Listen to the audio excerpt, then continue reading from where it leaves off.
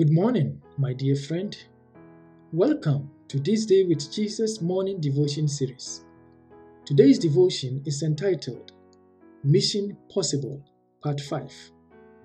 As Paul walked around Athens debating with both Jews and Gentiles, his message attracted the intellectual elites.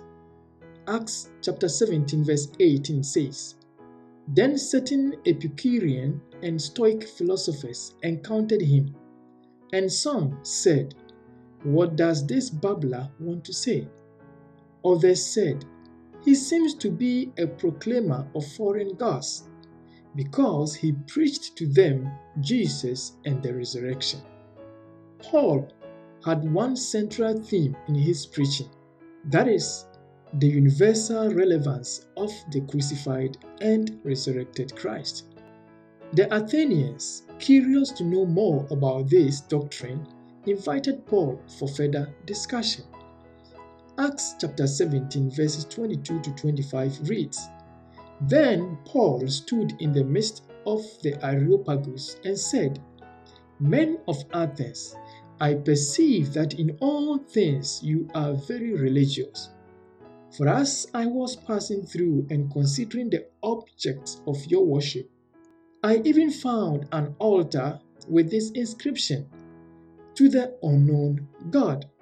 Therefore, the one whom you worship without knowing, him I proclaim to you." In this context, Paul deviates a bit from his traditional and scriptural approach in preaching Christ.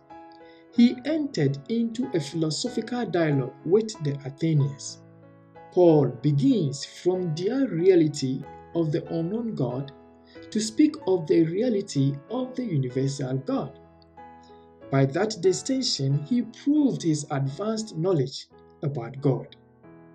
In verses 26 to 29, Paul argues strongly that God is not many, but one. God is not limited by geography, but a universal reality. He also shows that ignorance of God is the root of every false religion. In short, God is greater. However, the Athenians have made God inferior. We can know everything about God without knowing God. Paul knew God and he was certain talking about God. Like the Athenians, there are many theories about God in today's world. It becomes the church's responsibility to teach the truth about the true God, and this must be done to convince people to return to God. Let us pray.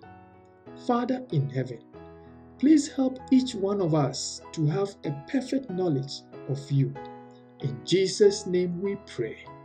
Amen. Jesus, Jesus, how I trust him, how I prove him more and more.